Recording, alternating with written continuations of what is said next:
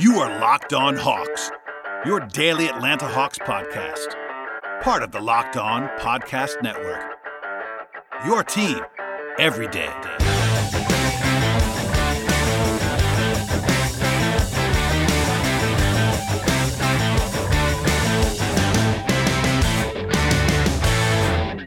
Hello, friends, and welcome to episode 536 of the Locked On Hawks podcast.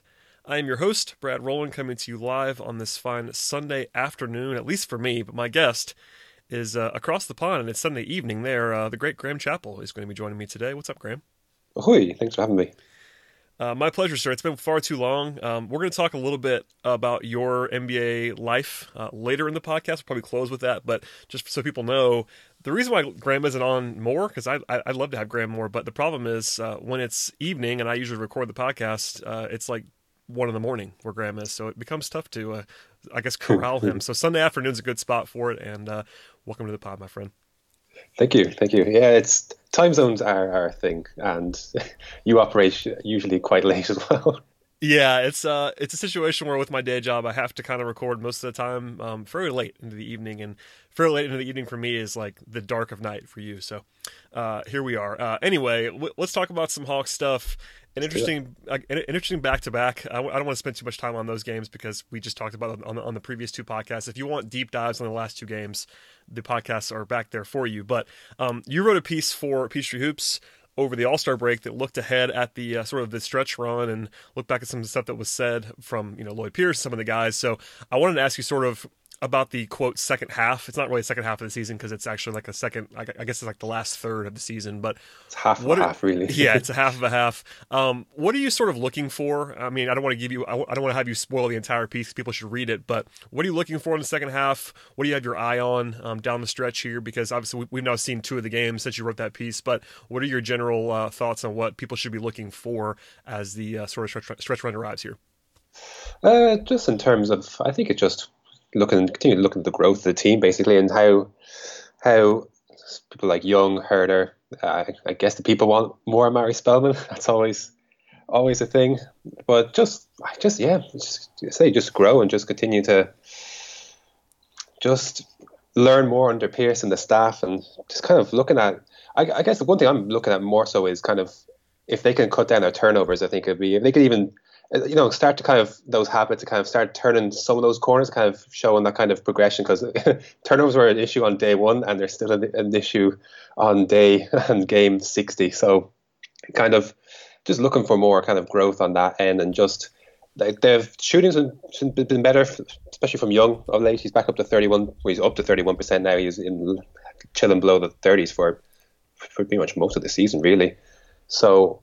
But it'd be nice to see them kind of limit their turnovers. Not been too bad this home stretch. 6 games under 16 turnovers, which is actually decent. Sad to say, that's decent enough for the Hawks in this stretch.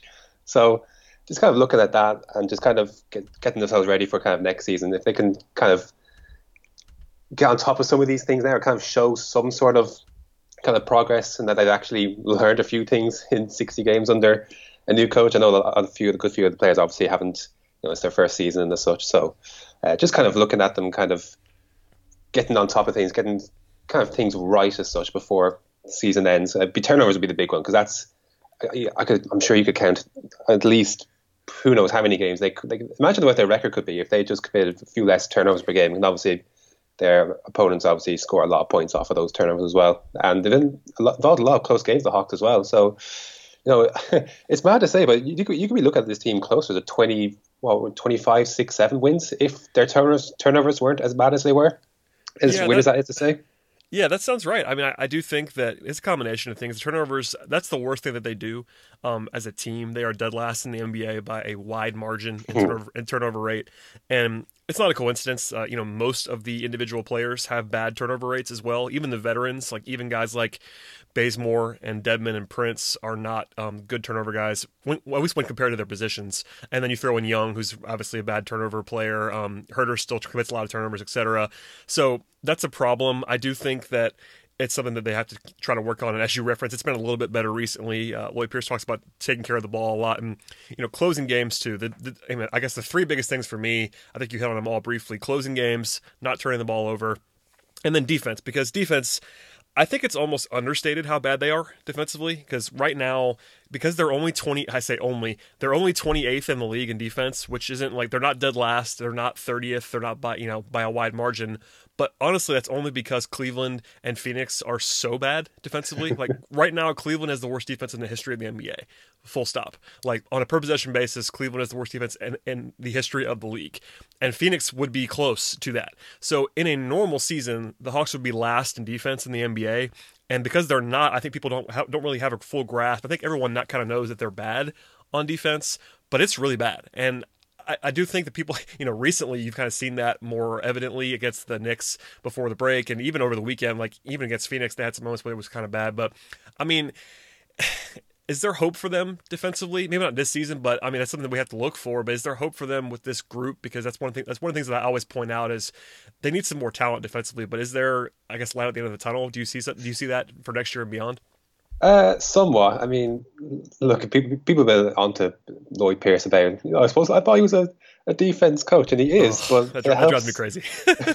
But it doesn't help when your personnel is obviously plays a huge part of what you can actually do defensively. So Trae Young, for example, look, he's fun offensively and all that, but defensively is going to show a few shall we call them a few leaks, shall we say? Yes. On that end, John Collins he's getting a bit better, but obviously still.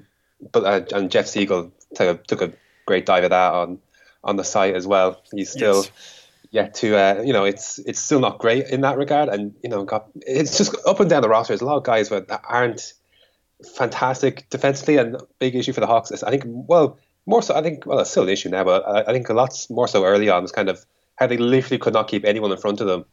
And that just utterly broke the defense down. You have guys rotating, and it's all just an absolute mess as they try and scramble and recover. It's just it hasn't been pretty at times. But look, at the end of the day, a lot of these guys are young. They're either the first, second, or third years. You would imagine that eventually they'll take some, as they learn a bit more about the game and coverages and all that, they would eventually improve. So I do expect some improvements heading into next year, but not a massive ton. I still think they should. Well, I mean, it's very early, but I still would imagine they're at least bottom 10 in the league on defense next year. And it's purely, you can just purely say that based on personnel. Like Kent Bazemore is one of their better, arguably, him and Bembry among the better wing defenders, and we've no idea if Bazemore is going to be around next year. And if he's gone, that's a big problem on the wing, especially for keeping the likes of Prince. I don't know what they're going to do, Anderson, etc. So. There is some light, but not a ton. It has to be said. Yeah, and that's something that we've been sort of pushed back on, but saying it's a fan thing, and I totally understand that. Fans want to see the best in their players, and I totally get that too. And no one is saying, maybe Young is the only guy where it's like might be a full career problem for him. I think everybody kind of knows that, but no one's saying that Collins can't be better defensively. Right. Prince the same thing. It's just that they haven't done it yet. So when right now, it's not good. Yeah, when we're trying to evaluate these players, obviously Collins and Prince have pretty decent tools. There are some issues with Collins' length, etc. But I mean, it's big picture. It's just kind of where are they now? Where could they be? And that's kind of the gray area. Because if you want to be optimistic, you could certainly see Collins being a solid defender. He's not there yet. He's got a long way to go. And Prince the same thing. So it kind of depends on what those guys do. But your point is a good one. And the stuff about Lloyd Pierce drives me crazy. Fans want to say, look, it's on the coach. I'm like, listen, at some point the coach has to put them in a good position to succeed. But you could have Greg Popovich coach this team, and it wouldn't be a good defense. I promise you on that. So it's all about. I mean, effort is important as is execution, but at the end of the day, you have to have defensive talent in the NBA. You can get by at lower levels with effort and stuff like that, but at this level, you have to have guys who have talent defensively to make an impact. And right now, they have very few of those guys. Because even someone like Bazemore, who I like, and I know you do too, is a really solid defender. Bazemore's not a game-changing defender. He's a good defender. Bembry is probably maybe even a little bit better than Bazemore at times right now, but they don't really have that like elite guy. It doesn't really exist for them.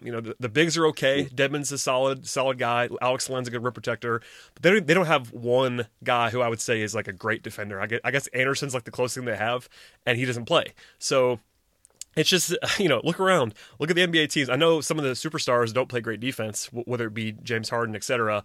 but those teams have good personnel. The Warriors have incredible offensive personnel, and everybody knows that, but they also have Draymond Green, who's an all-world defender. They have Kevin Durant, who, when he tries, is a great defender as well. Clay's a great defender. Like, these guys are two-way players. It's not all about offense. Offense is more important than defense, but defense still matters.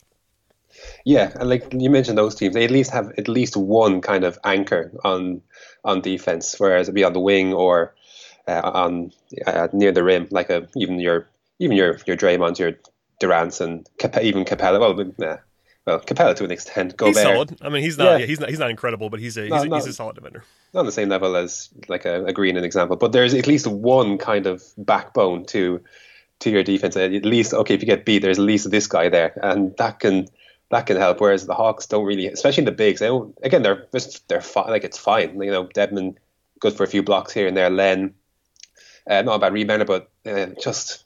I do think, Dedmon and Len are both okay. It's the guys behind them. You know, obviously Collins is not great, and then Spellman is a rookie. But when those are your four core big men, and then your fifth is Vince Carter, who Vince is a great offensive option with his shooting, but defensively has some weaknesses.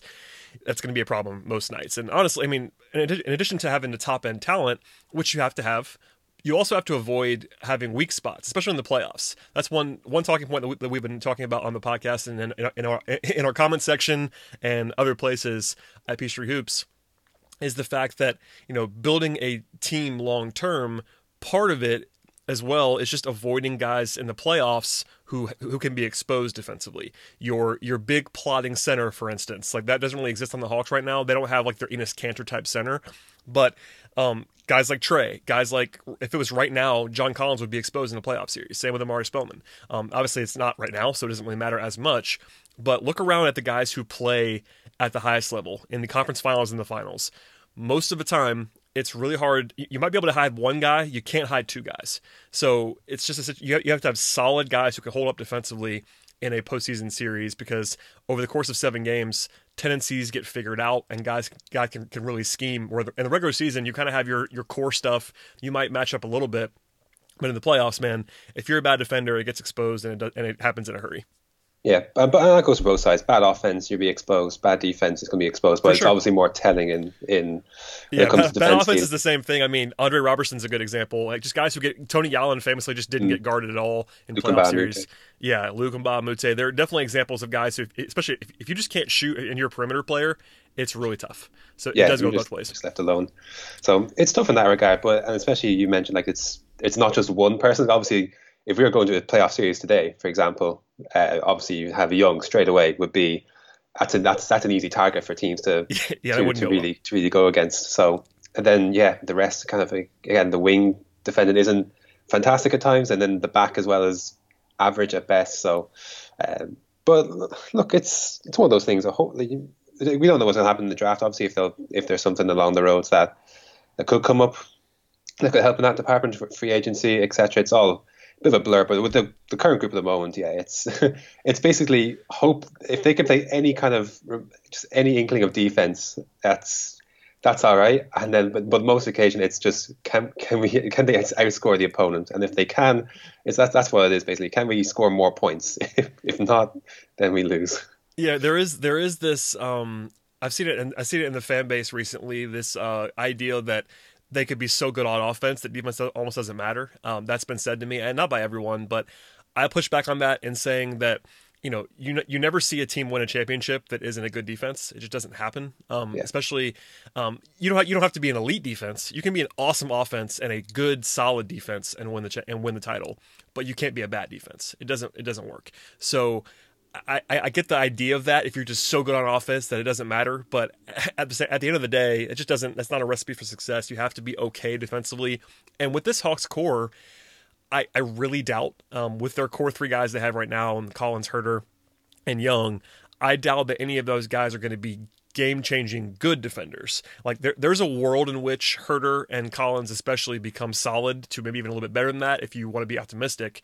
But they're not going to be elite defenders. So somewhere along the way, they're going to have to add some defensive talent, whether it be in the draft or free agency.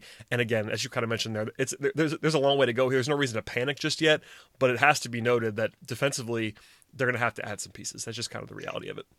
Yeah, I think there is some cause for concern, but it is early. But Yes. the core pieces, as you mentioned, Young, Collins. You'd imagine, obviously, these guys are going to be around for a They're little going to bit, and improve. so Yeah. it would help if they would, if they're a little better defensively. I said we. I mean, when I say we, it drives me mad. I didn't mean to say as in we, the Hawks. I know. I just want to point out because I said it as like we lose. I was like, no, that's not like. Oh, No, drives me mad. I totally understand. We're gonna gloss over that, but I agree with you. The we and us stuff does drive me crazy at times. There's one guy I wanted to ask you about that's not part of that core. I feel like I do a lot of podcasts with people about the young guys, especially guests that come on that don't watch every Hawks game, for instance, and I know you do. So I want to go a little bit deeper. I'll talk to you about Dwayne Dedmon a little bit because when the Hawks didn't trade him, people were, part of the theory was keeping the cap space clean for next year. That was definitely a part of it. But then there's also this idea that the Hawks could re-sign Dwayne Dedmon. I'm not really sure where they're going to land on that because he's a little bit older than you might think. He's already 29. He'll be 30 in August. He's not the most young guy in the world, but he got a very late start, not a ton of miles on his tires, so maybe he'd be a solid short-term option. All that to say, he's been really good as a shooter for 2 straight years now, and this year he's made like sort of a leap to the point where he's now taking technical foul free throws. Like, it's kind of crazy how good of a shooter he now is. 39% from 3, by the way, on the year, on almost 4 attempts per game. That's really impressive for a center. So I was going to ask you about him in general. I know we sort of mentioned him a little bit earlier on defense, but how good is Dwayne Dedmon? I think he's like a pretty solid starting center in the NBA, and that is something that we probably didn't know. I mean, even a year ago, but definitely not 2 years ago when they signed him. Yeah, for sure. He's definitely made strides. I don't think he's done yet. I think he can still get a little bit better. I'm not sure what his ceiling. I don't think is a ton higher than what it is what it is now. But I think he's still got some improvements to have. Maybe minor, but he's definitely been. These last 2 years, he's definitely kind of consolidated himself as a kind of pretty much close to starting caliber center. Maybe not on a fantastic like a 50-win team or the such, but you could just pop him in on any team, and I think he'd do the business. I was actually thinking earlier, I think it's possible they could re-sign him. I was thinking about this earlier, because, well, I'd imagine because it also seems like, and Schlenk mentioned this after the deadline, that basically along the lines of that they really like this group and kind of it's got a good spirit, good energy to it, good vibe to it, and I think he's a huge part of that. And I think it's telling that, well, at least for now, he hasn't.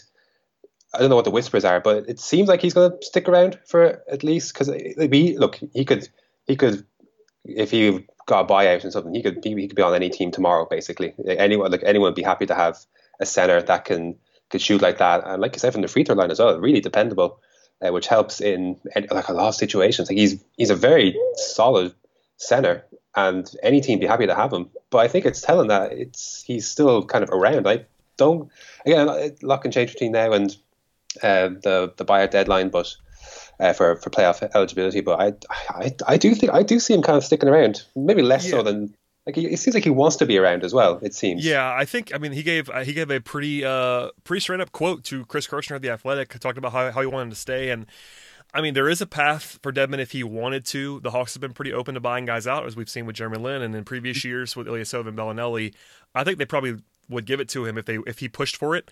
But at the same time, it's good for Dedmon's long-term future. I would probably argue that to stay in Atlanta, where he's playing a lot and starting and showcasing himself. Whereas if he went to a playoff team, he would have a chance to be in the playoffs, which is certainly helpful. But he almost certainly would be a backup wherever he went at this point. I mean, maybe if you got an injury or something like that, there are a couple teams in the playoffs that he might be better than their starter. But most of the time, guys that are not high-level players are not going to come in and just like suddenly be starting. So I think from a monetary free agency perspective, he probably would be smart to stick around Atlanta, and he seems to like it. I just don't know what. I mean, it's only 4 or 5 more days now between now and the deadline where he'd have to be gone and be on another team to be playoff eligible. But yeah, I'm with you. He could certainly help a lot of teams. I think he's going to stick around. I haven't heard anything to the contrary there. But I mean, if you get to the offseason here, the Hawks, I don't think that re-signing Dwayne Dedmon would be a huge priority necessarily, but if you get into July, if you don't draft the center in the draft, and you just kind of look around like, why wouldn't we bring Dwayne back? You can kind of bring him back. He's got a relatively reasonable cap hold. He's a solid starting caliber player, and they have Alex Len for next year. But if they wanted to part ways with him, it'd be pretty easy to do that. I think he's on a reasonable contract as well, so they have some flexibility. Dedmon is better than Len. I've said that Yeah. all season long. It's pretty clear now, I think.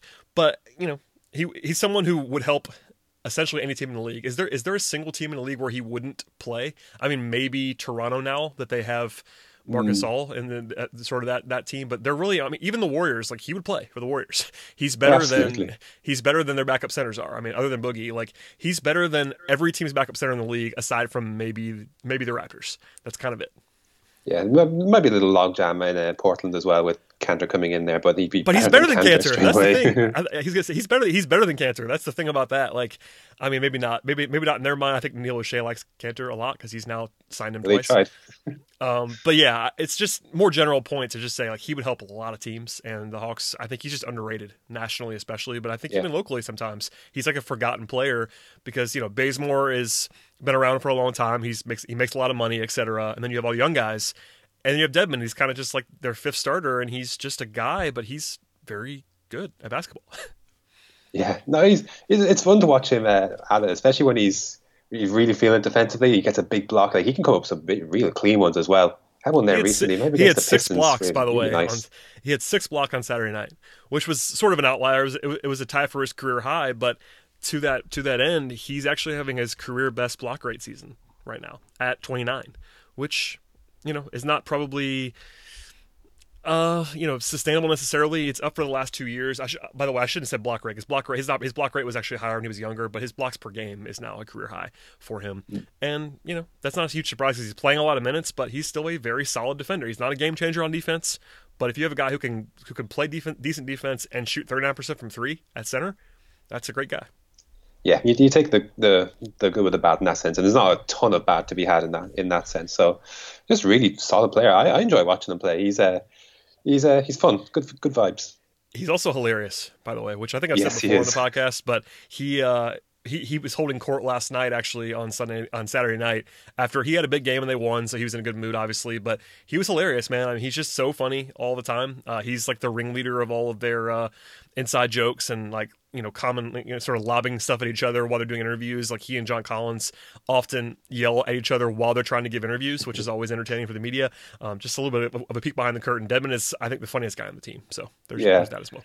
Wouldn't surprise me. Especially when you get to hear them at length. Like exit interviews last year's exit interview was really fun, just because just playing around his player option and such. But it's just extended time talking to a player. It's quick to see his sense of humor. It really is. It's good. Yeah, for sure. All right, before I let you get out of here, man, I do want to ask you about your life almost, which is sort of an interesting topic, not really a normal show topic for us on this podcast. We usually talk more basketball. It's going to be some basketball, but for those of you that don't know, Graham lives in Ireland, and you are 5 hours ahead, correct? 5 hours ahead of Eastern time? 5 hours ahead of Eastern time, yeah, that's right. So as a result of that, you probably have read Graham's work. It's usually long, which is...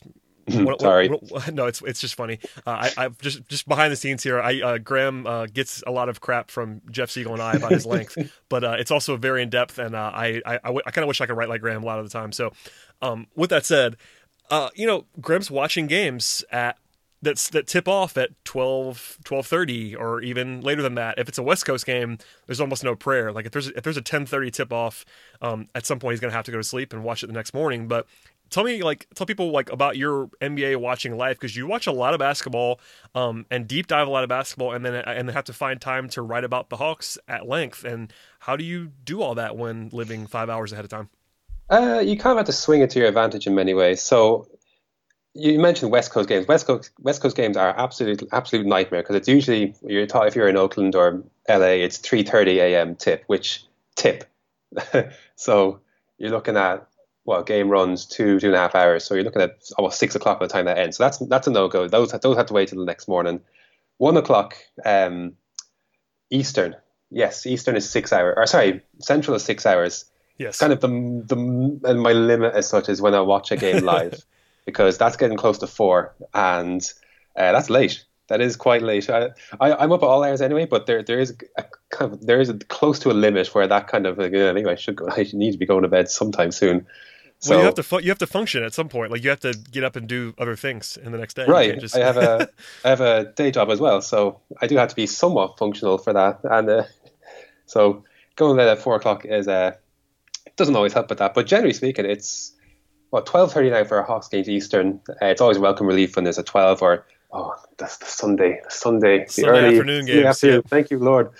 Oh, absolute brilliant stuff.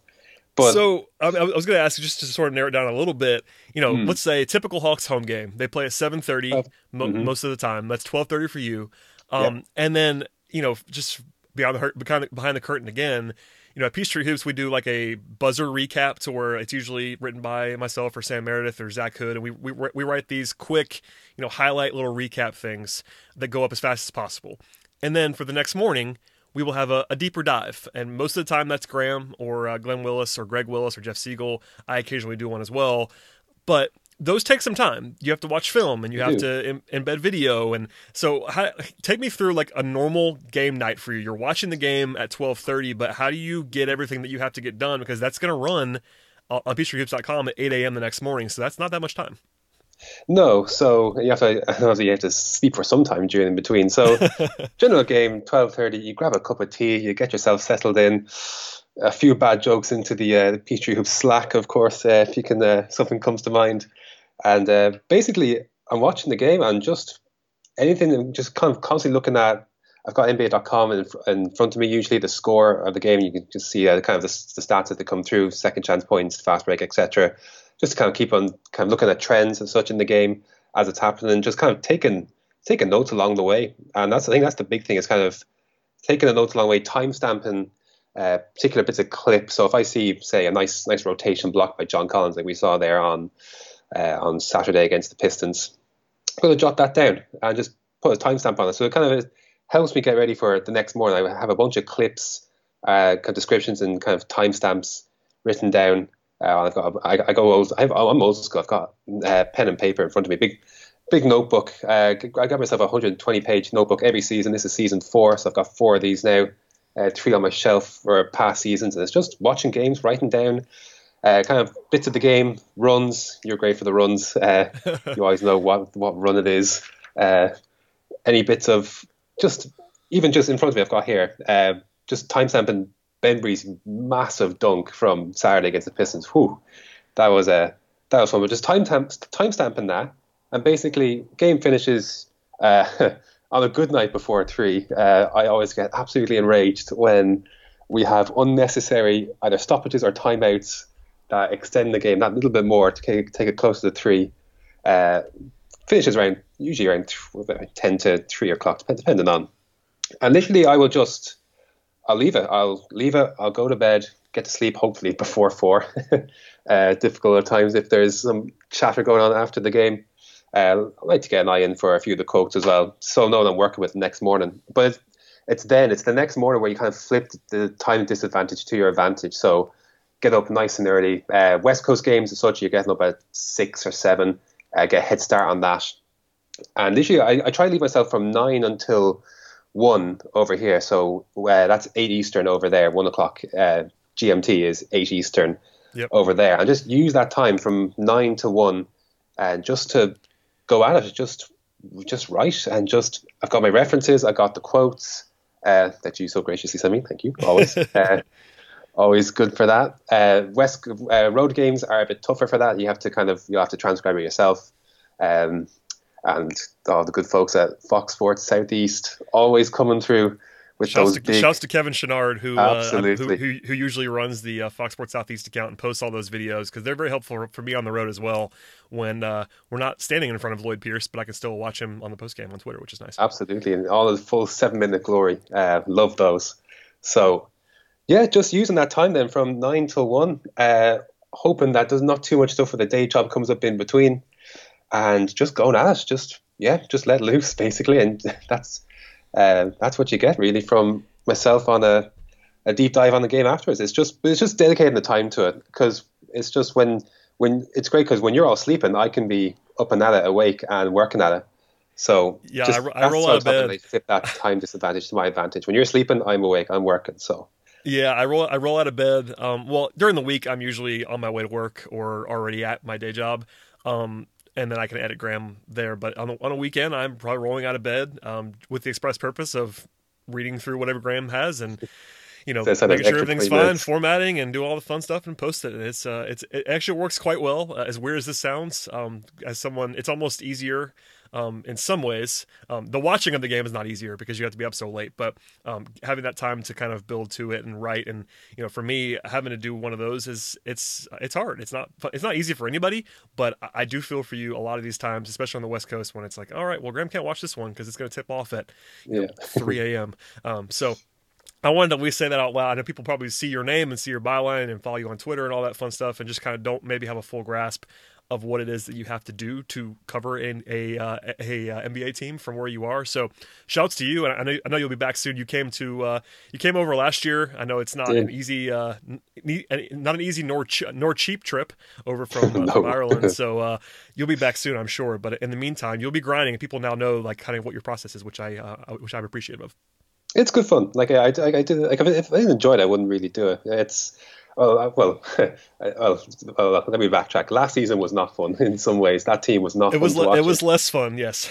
Especially basically this time last year, it was getting when all the buyouts came and such, and it was rough at times. But look, it helps when the team is fun. That does help, and it's been fun to watch the genuine kind of growth of this team, and people are excited. I think people. It's fun. Like I can't get over how kind of fun this team is. Like Saturday's game against the Pistons was just absolutely wild, in all sorts of ways. So it's stuff like that, little things like that keep you going. The guys, yourself included, in the Peachtree Slack. Not to harp on that too much, but we have fun. One day when I don't care anymore, if I'm gonna get to retire from doing this, I'll just start screenshotting the Slack and sharing it with everyone. But it's behind the curtain for a reason. We have good fun though back there with all the Peachtree Hoop staff, and we have a good time. So all right, that definitely helps on the late ones. Yeah, definitely. Helps me stay awake as well. And I have the advantage of having Jeff Siegel out in California, so he's 3 hours behind me, and you're 5 hours ahead of me. So we're pretty much covered through the night if something weird happens. Like if something broke at like 4 a.m, you'd be up, and if something breaks at 2 a.m, Jeff's up. So it's great. We make it work. I think it works well somehow. It does. All right, Graham. Well, I've kept you long enough, my friend. Please plug yourself.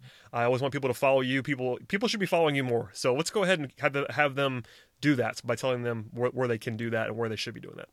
First of all, thank you. You can find me on Twitter at @Graham_Chappell, CHAPPLE. It's not French, and it's not spelled with an EL. Chappelle.